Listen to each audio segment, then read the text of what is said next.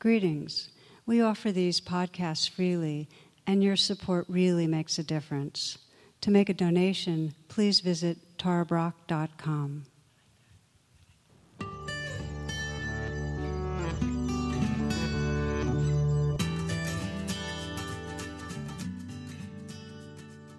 The last class we did, the title was Awakening Consciousness in Shadowy Times. And the notion is not that these are especially shadowy, because I think all times are shadowy. But I did decide to turn this into a two-part series, just because it is a time that people are kind of noticing the shadow. And so last time we explored a little bit on how to relate to the fear and anger and deceit that feels thick right now, especially in our current times of having what my husband has called electile dysfunction.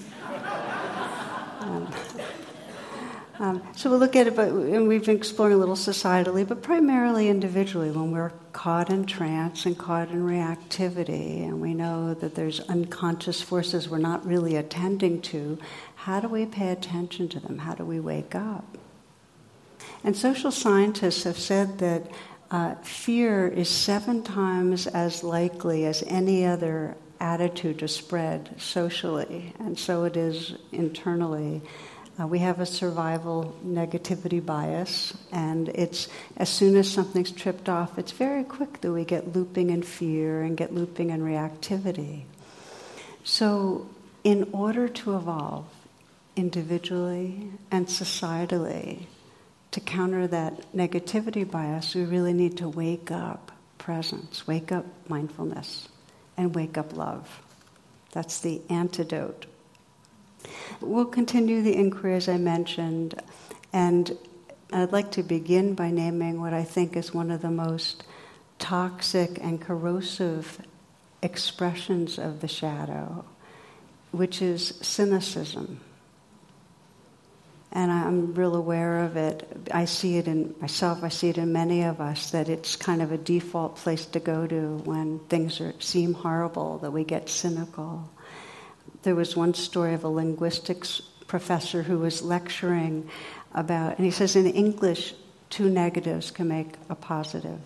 And he says, but in some languages, for instance Russian, 2 negatives still remain a negative. However, there's no language where 2 positives make a negative. And then a voice from the back piped up, yeah, right. And that's the vibe of it's kind of a been there, done that, jaded, yeah, right kind of thing.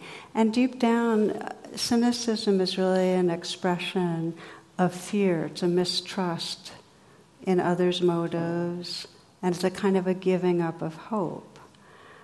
And I want to say that when we talk about shadow, and we talk about cynicism, we talk about politics right now, I'm not referring to it, the shadow belonging to any one party or any one person. Really, the shadow is an expression of unconscious fear, fear that has not been faced and felt and uncovered. It's universal. It's everywhere. It's in you and me and all of us. And the spiritual path is waking up to the shadow. It's just saying, oh, okay, it's here. Let's look. So we're not controlled and identified with it.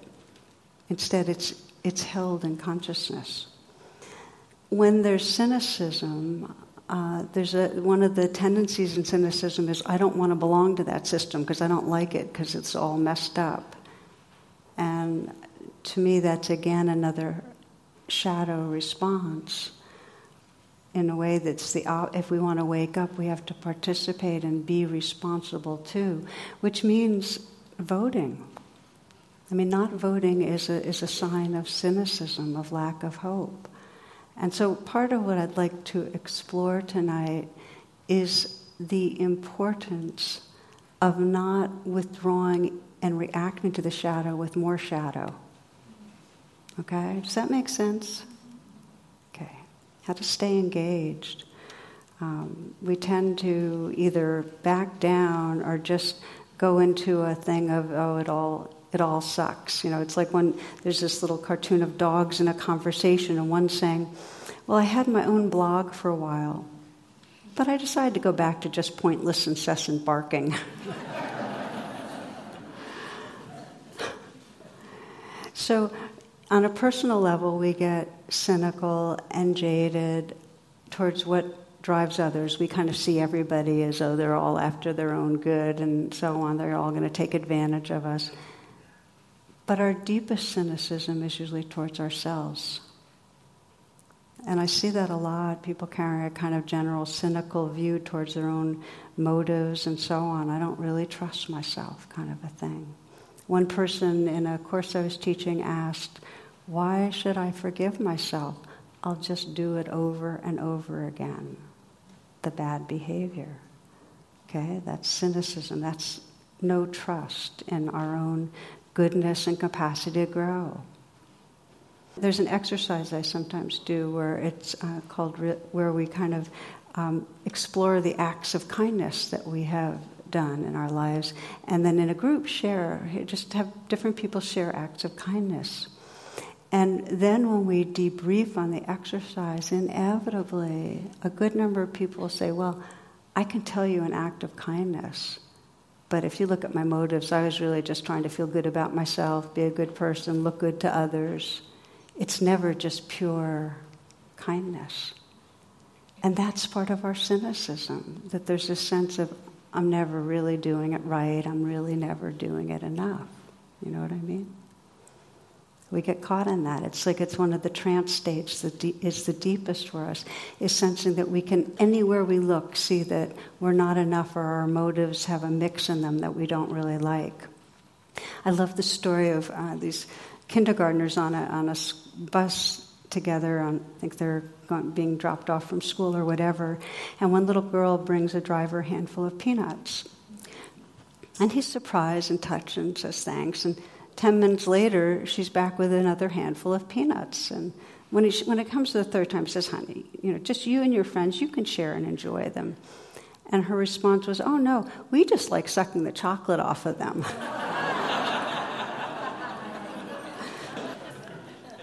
So the truth is, we do have marbled intentions. And there's no question. We have part of us that's always on this good person project. We want to look good to the world, and that's going to be part of the way we act. But there's more. And when we're cynical, or when we're looking at how we're falling short, we're forgetting the truth, the real truth of the fact that we do love, and we do want to be loved, and we do care about our world. We're forgetting that in the moments of cynicism. It's a very narrow state. So the key to shifting is to begin to pay attention and notice that trance, and also notice what we're missing. The newspapers fixate on what is going to be, titillating, scandalous, bring up all the emotions of fear. And we don't get so much the goodness. There was a story that was different a handful of weeks ago in the Washington Post, and I'll bet a number of you caught it, because it really was quite touching. And this is a story about a Georgetown business student who spent a lot of time after hours at school on a project, and he ended up befriending one of the university janitors, and who was an immigrant from Jamaica. And they got to know each other, and the janitor, instead of being in a role of janitor, became a real person, and the student, instead of being in the role of student, became a real person. And so he discovered in this guy, his creativity and his ambitions and his talents. And it awakened in him this whole process of being aware of all the invisible workers on campus that all had a story and a heart and humanity and dimensionality. And so he began doing this fundraising to be able to help those that were less advantaged than the students begin to manifest more of their creativity. It's called Unsung Heroes. And with this particular janitor, who's a real talented cook, it helped him open a catering business, which had been his dream when he left Jamaica. So they're hoping this will spread.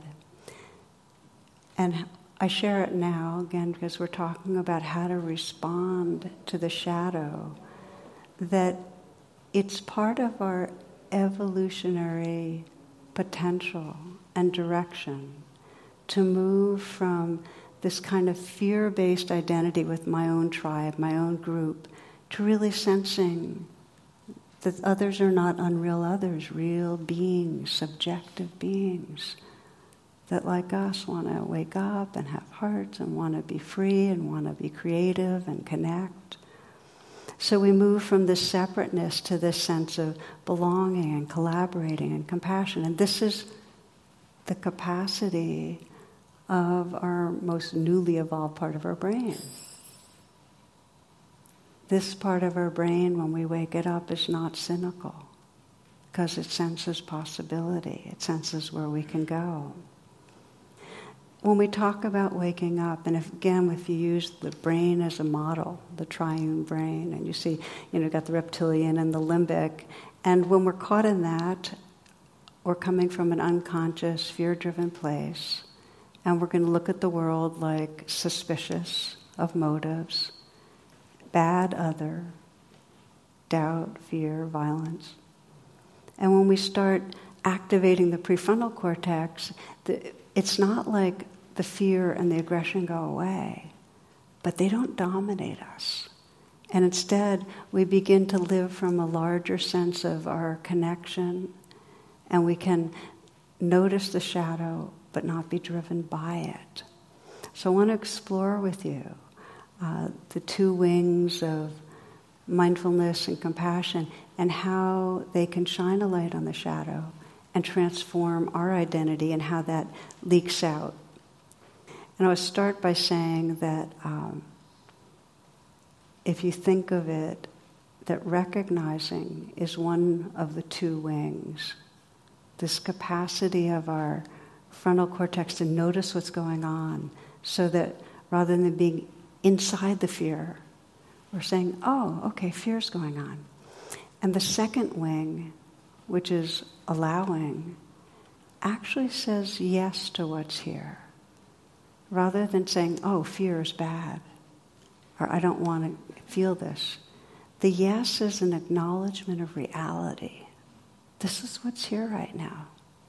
In the moment that we resist or grasp, we're identified. In the moment that we recognize and allow, we start inhabiting a more whole and integrated space of awareness. So that's the direction. And meditation is the training of activating these two wings. So back to cynicism. Cynicism's a way of saying no.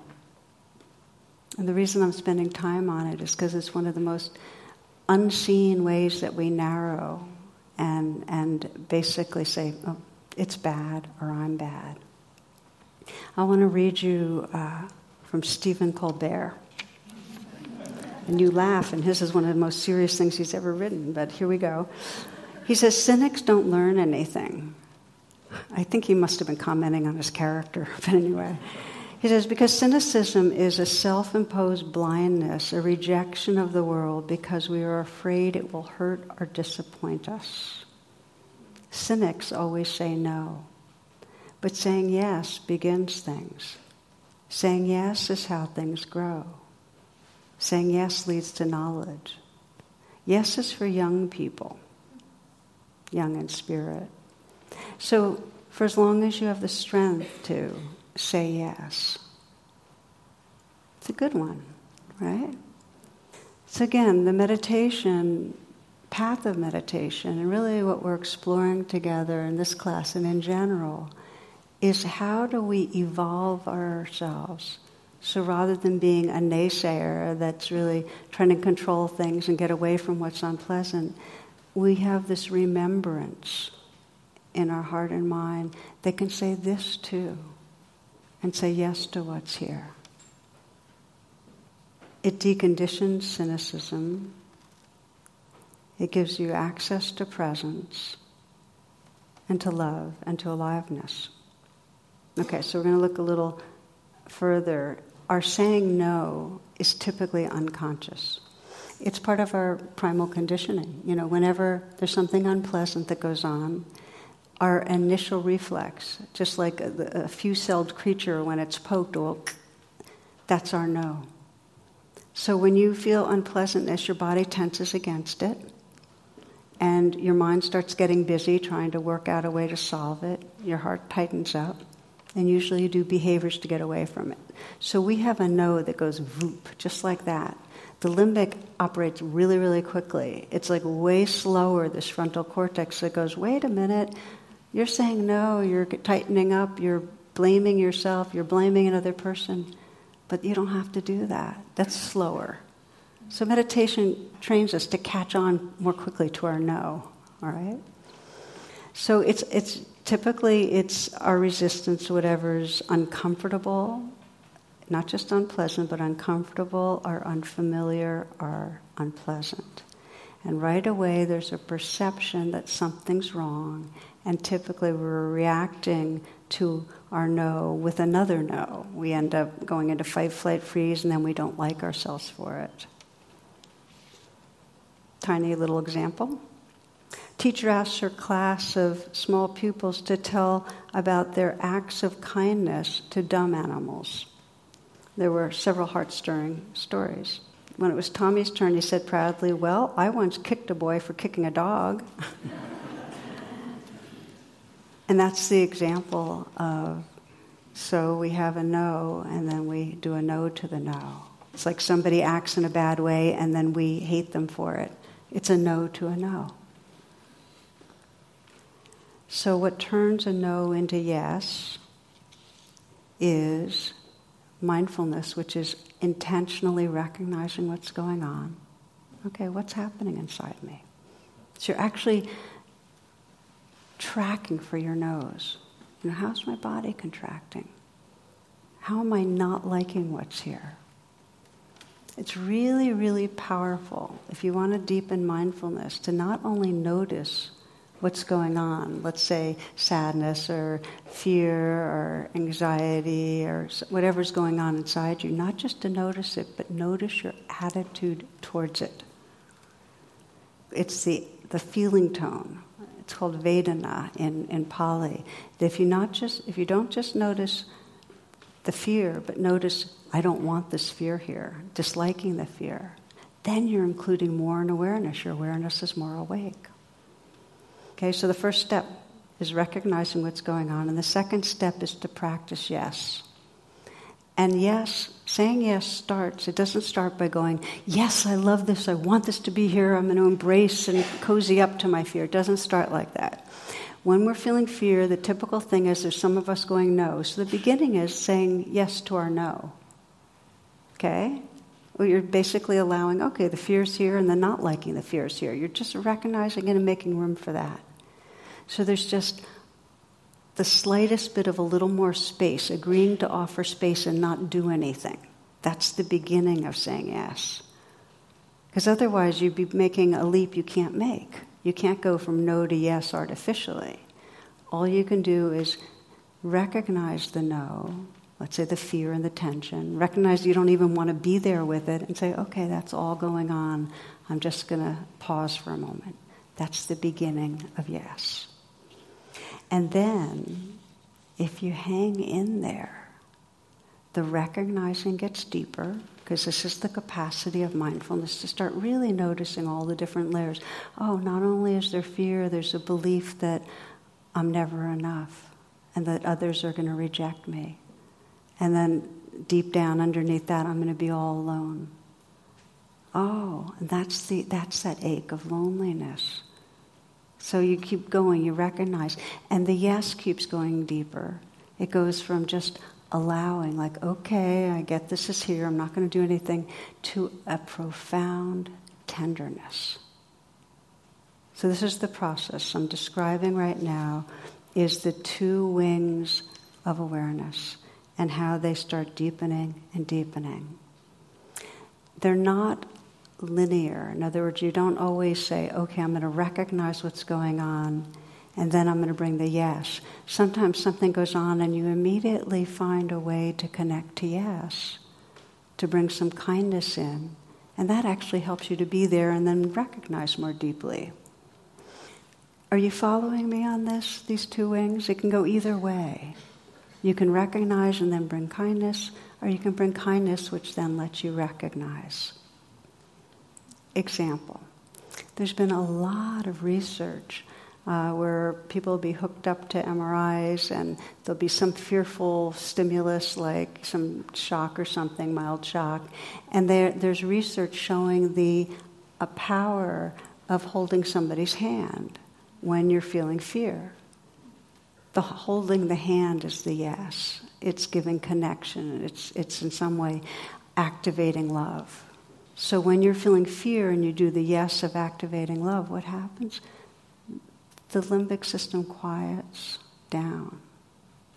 So the wing of love, of yes, helps to quiet the limbic system. I have a friend, Dan Gottlieb, who for many years had a radio show from Philadelphia. And his story shows the power with these two wings. When it starts with the wing of the yes, of belonging and connection. And the way his story goes is that when he was a young psychotherapist, he got into a horrific car accident and he ended up quadriplegic. When he was in the ICU, and he started getting it, what his life was going to be like. He went into a deep, deep despair, and he didn't want to live. Then he describes how, for about a week in, when he was just in the grip of that, a nurse that knew he was a psychologist came in and shared some of her troubles with him. And they spoke some, and she talked about a relationship that was going down and so on. And he was able to say, I know how it is. I know how it is to feel like your life is going downhill. And just was with her in a really, really caring way. And when she left, she said, something really terrible feels like it lifted. I'm feeling different. And it was a moment he could never forget, because he said he closed his eyes and he said, if I can help, I can live with this. And that's something I've never forgotten. Because here he was, facing a life that for most people would seem really, really challenging. A lot of loss, huge, huge loss. And that wing of knowing belonging, a larger belonging, if he could be part of something larger, if he could help, he could then be with this, he could live with it. So that's an example of it can go in either direction. So whether the attitude of no is like really core, like no, I don't want to even live, or whether it's kind of more towards myself, no, I can't stand the way I'm behaving, or no, I can't stand the way you're behaving. Or whether it's towards society, that no of cynicism that says, oh, everybody's just out for themselves and, there's no, it's all trash, it's all going south. In the moment of no, we're in a limbic trance. Our mind state is being dominated by our limbic system. We are disconnected from the parts of our being, our brain and our mind and heart, that really know something larger. We're disconnected. We're in a trance. And so that's when we begin and we get the signal of no. You get more and more familiar with your no. So you go, oh, okay, I'm caught. I'm in a trance. Anytime you're emotionally suffering, you're in a trance. In some way, you're at odds with reality. You're believing something that's not true and you're resisting something. That's a signal. Okay, let's bring out the two wings of awareness. Now, for most of us, the training that seems to be most effective, and I use RAIN to capsulize it with the two wings, is to recognize and allow what's going on. And then you deepen the two wings by investigating and offering nurturance. And I'll give you an example of one man who got caught in kind of that shadow trance and how he did it. He was, when he was in grammar school, he was bullied. And so here he is, and he winds up with a supervisor who's really a bully, who basically uses threats and demeaning people on the team and so on to try to control things. And for this man, it brought up a very, very old place of feeling intimidated and enraged. So he realized that he was in the grip of the shadow, like there was something he really needed to face and feel and be with in order to find his power again. So he started practicing the two wings in the form of rain, and he did it at home. You know, he described going home, and he would be prepping a report, and he'd know that he was going to get trashed by this guy because just nothing was ever enough, you know. So he would say, okay, let's recognize what's going on here. And when you're recognizing this first wing, it's like you're calling on that witness part of you to just look and say, what is happening inside me right now? That incredible question. And I find it really helpful with the witnessing yourself, when you pause and you realize you've been caught in the shadow, in a trance of some sort, even to imagine that the witness is in front of you and above a little, looking, so you're kind of like putting your awareness like this and looking back at yourself and seeing this whole looping of the kind of thoughts you're having of, I'm never enough, and this person's going to treat me this way, and I'm going to be rejected, and the kind of feelings that are going on in your body. You see the whole mix from that witness place. So he did the recognizing, and he saw his angry thoughts. He recognized he was seeing his supervisor as a really mean enemy, and his feeling of powerlessness. So he's witnessing the no, all the ways he's contracting. And then he allows. It's from that witnessing place, it's just like, let that all be there. Let's really stop. Allowing is like, stop all the reactivity and just be with what's here. Let it be here for now. And then from that, it allows the deepening of the two wings. Let's investigate the I. And with the I, you know, if you're witnessing, looking down at yourself, the I, you have to get inside yourself. So it's like that awareness spreads, and it's around you, and it's inside you. So you're feeling the fear from the inside out, and investigating, what does it really feel like? And what you'll find with investigating is that whatever you begin to bring your full attention to, it starts unfolding, and there may be something else that wants attention. And for him, the anger turned to fear and turned to shame, that there was a sense of weakness, like a fundamental sense of, I'm just not okay. He wouldn't be treating me this way. I wouldn't have been bullied back then if I was okay. So it went down to a very young place of feeling weak and ashamed. That's the I. And then the nurture. The nurture is this wing again of love. For nurturing, he wanted to call on the most loving part of himself. And the most loving part of himself came out with his son. Because with his son, he could be a very protective and strong and caring presence. With his son, he kind of brought that empowerment and blessing. So he called on that father within him that could be with his son, and sensed that's the more evolved part of him, just really in some way holding him and giving him strength and encouragement and care. That was the nurturing. In those moments where he felt that nurturing coming in, that nurturing presence, he started sensing that the who he was no longer the bullied little kid or the intimidated person working for somebody. But he more felt that he was inhabiting that awareness that was empowered and caring and awake. In other words, by paying attention to the shadow with these two wings, he woke up to that awareness that's bigger than the shadow. And that's the promise. That's the invitation of the path. that when we're stuck, when we're caught by unfaced fear, unfaced shame, we have the capacity to activate these two wings of paying attention and wake ourselves up into who we really are. And we're no longer in that small identity, that limited self that we get hooked on.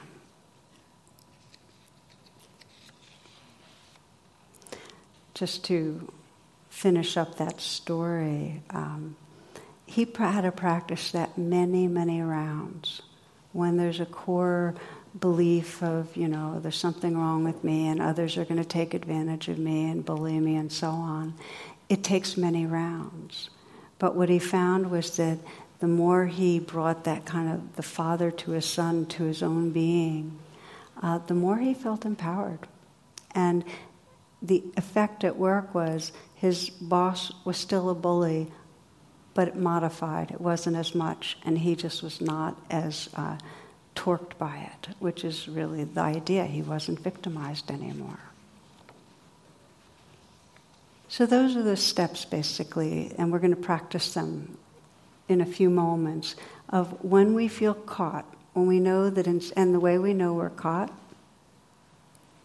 we all know it's when we're repeating a pattern, where in some way that we've done over and over again, where we get triggered in a certain situation and either we're blaming another person, blaming ourselves, withdrawing. We know those patterns. We're caught in the shadow. Let's try it out. Let's just take a moment. It never hurts to spend a few minutes bringing awareness to where we're caught.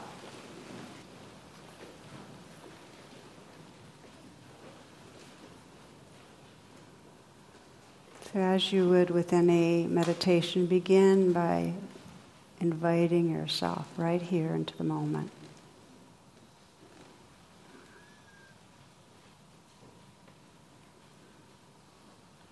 Feel your breath. And feel your presence.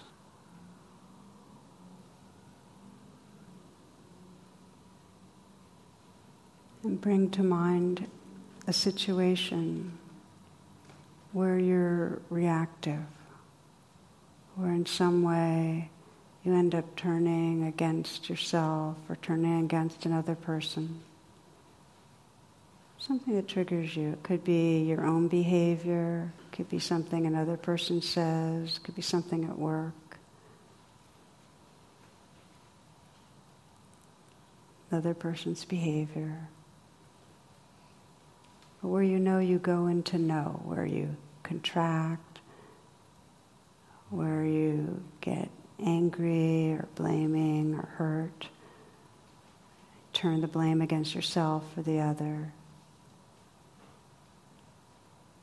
So rather than just feeling your feelings, you're saying no. Situation like that.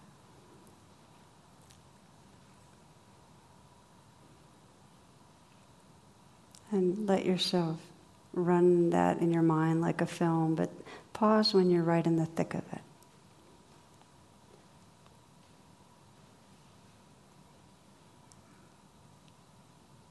When you know that you're caught in that reactivity, where you feel small and stuck.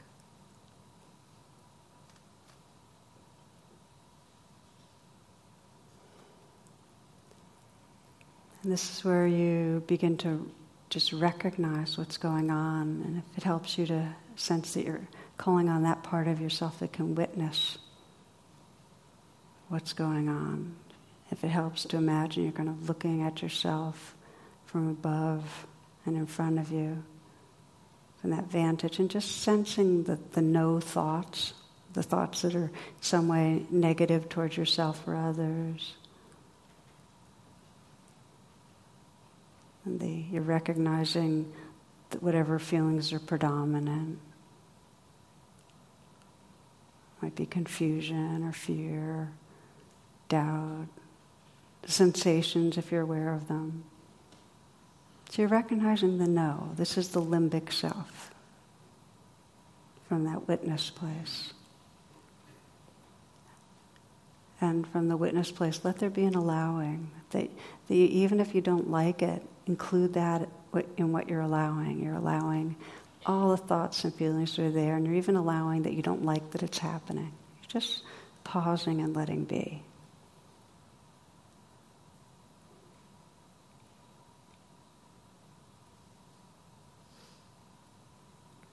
And that'll let you begin to deepen that wing of recognition and turn it into investigating. And to investigate, let your awareness spread so you're surrounding and infusing your whole body with awareness, so you're feeling from the inside out too. Just begin to investigate what's really happening inside in this. What's the worst part of this from you? What's the emotion that you feel the strongest? It might be the question, what are you unwilling to feel? What's the most difficult thing about this? Is it a feeling of fear or a feeling of shame? Is there some grief around loss?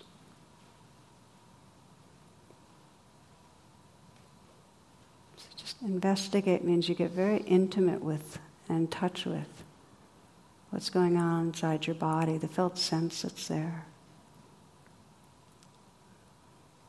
And you continue to allow it to be there. It's as if you could let all the feelings that you're getting in touch with, investigating, just let them float in something larger.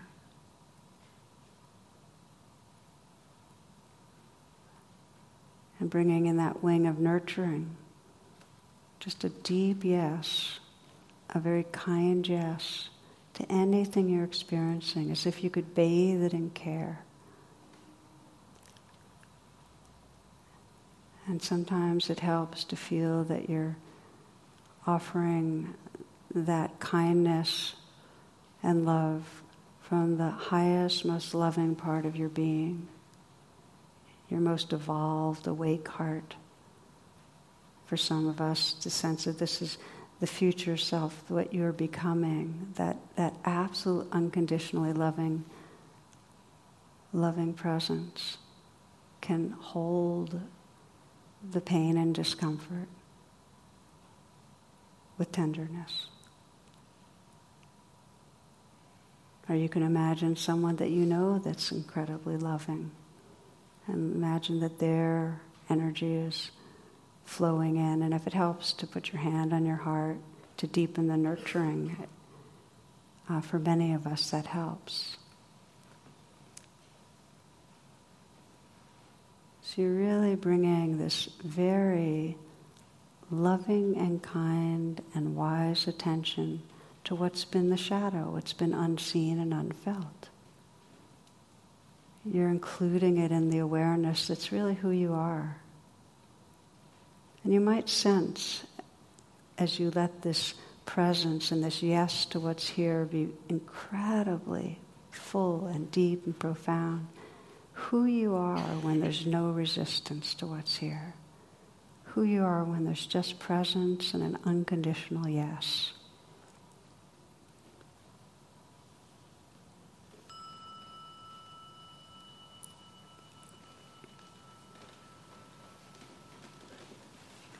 Okay, so now we're just going to, the last part of this class will be widening this out to look at how when we say no, how it influences the other people around us. Because no is contagious. Remember, 7 times more likely to have fear spread, right?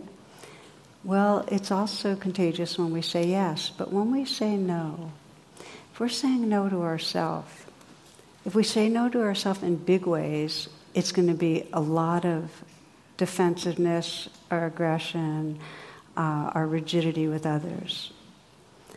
Even if we're not saying no to ourselves in a big way, even if it's a more subtle way, like the no that I should be with you, but I should be doing more to help you. I should be with you, but I should be being a better person. That's still a no. That's a not enough sense. And that has an effect on how we relate to other people. And I want to share a story about a friend of mine who was, I think it was in Haiti, that he went down to Haiti. He was part of a nonprofit that was helping out there after all the, not most recently, but after all the suffering and chaos, I think about 8 years ago. And he was accompanying an old man who had broken his hip to the emergency room. And this friend of mine, Phil, has a super high standard for himself. He really, really is into service, and he really wanted to be of help. And this guy was in pain, and he wasn't getting attention, and there he was in the emergency room. So Phil describes his helplessness and not being able to provide relief. All he could do was hang out with him and keep him company. The no was, I'm not doing enough. At some point, someone handed the old man a bread roll. And this is what Phil says, something miraculous happened. The old man broke his bread roll in half and stretched out his hand towards mine. An acute sense of surprise and embarrassment came over me. At first I refused his offer, insisting to eat it, for surely he needed it more than I. But my feeble attempts to decline the gift were wholeheartedly dismissed as he pushed the bread into my hand, motioning me to eat. And so I did, me looking bewildered and humbled, and he looking quite pleased to share his meal with a near stranger. Now, what was happening here, to me, is really quite beautiful. That the shadow, the no, was a subtle one. Oh, I'm the helper, you're the helpee. I'm the fixer, you're the patient. You're broken, I'm not. There's a subtle distancing in the way he said no to himself. He was actually making this man unreal and other. And the man broke through that. He reached out. He reminded him of, here we are, we're just humans. And it made him feel good. And it actually brought them to a different level of consciousness and connection. It was a yes. What we're really exploring is the different domains of no and how to begin to find out and get familiar with your layers of it, because we all have layers of contraction. And for some, you can sense it physically, where your body's armored. For some, it's emotional reactivity, others beliefs like I'm not enough. And for many of us, in relating not only to our society but to others around us, there's a kind of cynicism about whether humans are really good or not. You know, there's a kind of a doubt about others and doubt about ourselves. And our job, in a way, and when I say job, I mean as beings that are waking up, to evolve ourselves towards yes, to shine the light on where we get caught in our no. And we can see it, sometimes it's remembering the yes with others, the way for Dan Gottlieb, it just absolutely changed him. And then we become, with yes, less cynical, less defended, less aggressive. I love the way the story about Roberto Di Francesco went. This is an Argentino golfer. And he once won a tournament, and he got a nice check for the tournament and smiled for the cameras, prepared to leave. And in the parking lot, and he was relatively new to this, a young woman approached her, congratulated him, and then told her that her son was seriously ill, could be dying. She didn't know how she could pay the doctor's bills. So he's known as a gentleman. He was so touched by the story, he took his pen, he endorsed the day's winnings to her, and he basically said, make some good days for the baby. A couple of weeks later, he's at another country club, and one of the officials came over and said that some of the boys in the parking lot at the last tournament had told him what happened about that young woman. He said, well, I have news for you. She's a phony. There's no sick baby. She had no children at all. She fleeced you, my friend. You mean there's no baby who's dying, said Roberto. That's right, said the official. Why, that's the best news I've heard all week.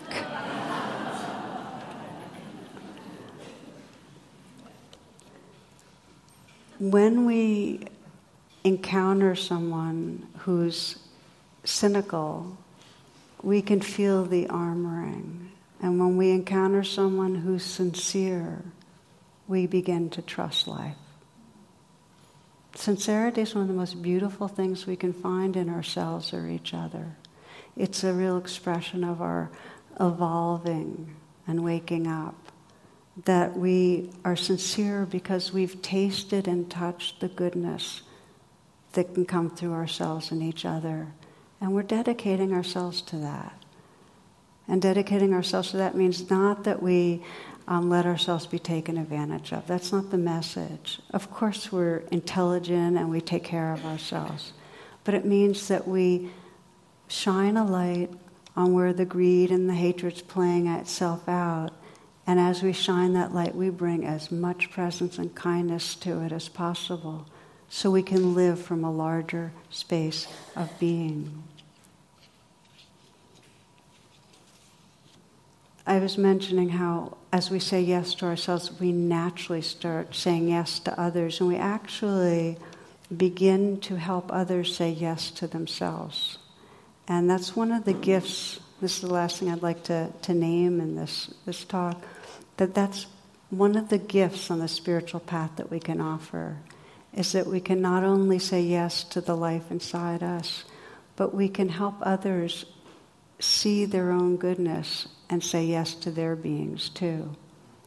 I love the story, Anthony DeMello, who's a Jesuit, a writer and teacher, priest, and he describes how when he was younger, he really wanted to change himself. He had all sorts of bad habits and all sorts of personality quirks that he didn't like. And he said, my friends didn't like it either. They all wanted me to change too.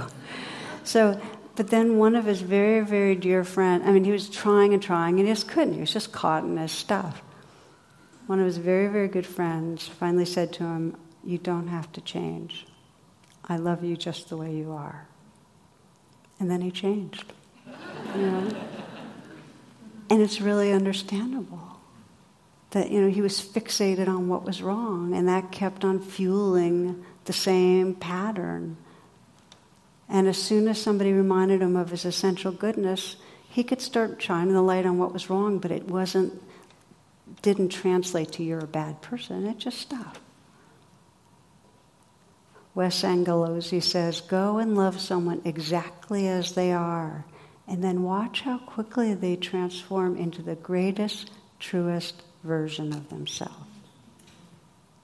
Isn't that beautiful? You might imagine as you leave tonight, and those of you listening to the podcast, what it would be like if that was your intention, to really catch the no in yourself and offer just recognizing and tenderness. And with others, reflect and mirror the goodness so they can start saying yes to themselves, so they can become the greatest, truest version of themselves. So we'll close as we opened a bit. We'll just take a few moments to come home into the present. There's a very radical and simple practice you can do, which is just to sit here and pause and notice what's going on. And with whatever you notice, the light and warmth of awareness can hold and bathe and permeate this whole arising, changing flow of life.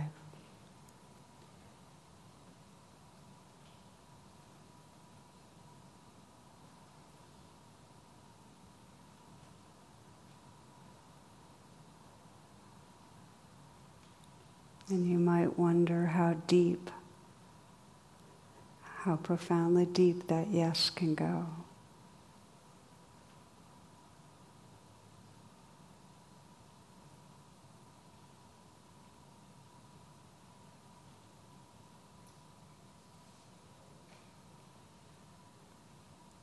And to feel our shared prayer that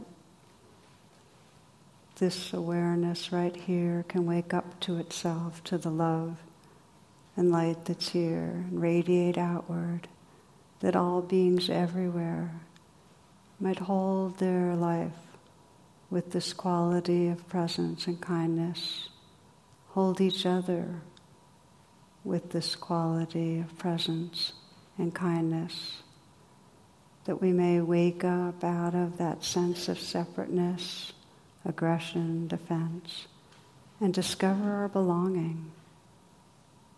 that we might together bring healing and peace to our earth.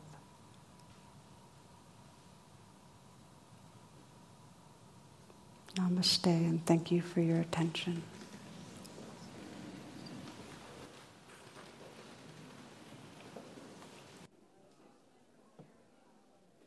For more talks and meditations, and to learn about my schedule or join my email list, please visit tarabrock.com.